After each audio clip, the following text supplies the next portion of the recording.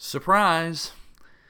Just when you thought we'd covered everything that there was to cover in the book of Acts, lo and behold, there's one more chapter that needs to be discussed.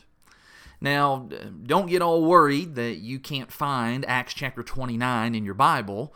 It's not there. And no, I'm not attempting to add something to the canon of Scripture that shouldn't be there. Rather, this is really just meant to be a brief epilogue to what Jason Bridgman and I spent the last 6.5 months trying to emphasize from our journey through Acts. The book of Acts chronicles roughly the first 30 years or so of Christianity as the disciples of Jesus carried out their mission of proclaiming Christ to the world. But the book of Acts ends in a seemingly strange way, doesn't it? It doesn't really have an ending. It just seems to suddenly stop in chapter 28 with Paul as a prisoner in Rome. But maybe the reason that Luke leaves it so open-ended is because the mission didn't get finished with the apostles. The mission didn't end in the first century. Christ's kingdom, some 2,000 years later, it continues to stand.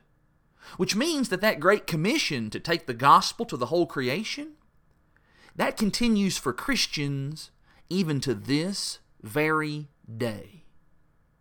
If we learned anything from our study of Acts, it's that evangelism is not just for a select few. Evangelism is not for a particular segment of people within the church who have been expertly trained and educated and scripted. Evangelism is not something that is hired out. You don't pay people to do that for you.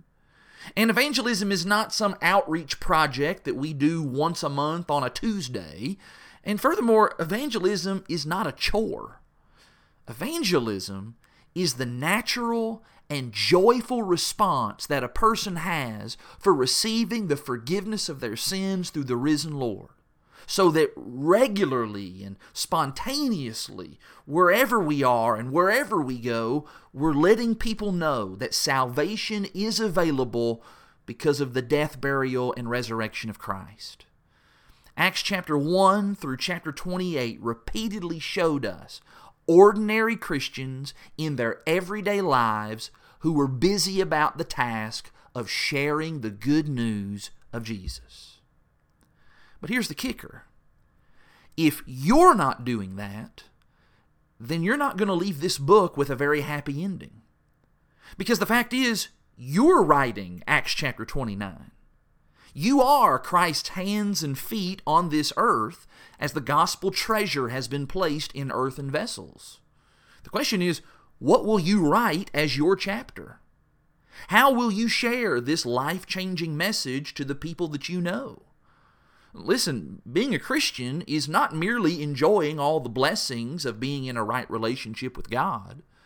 It's also the acceptance of a mission, the very mission that the disciples were given, and it is the mission to continue doing what first century Christians did so that the story of the gospel can keep moving forward. Who are you teaching? How are you influencing? In what ways are you sharing the word? How you answer those questions will determine how your chapter 29 is going to read. My hope is that we are filling those pages with line after line after line of sowing and watering and reaping so that the good work that God began in each of us will be carried on to its completion at the day of Christ's return. And so, let's go out and let's write that final chapter, and let's make it a good one.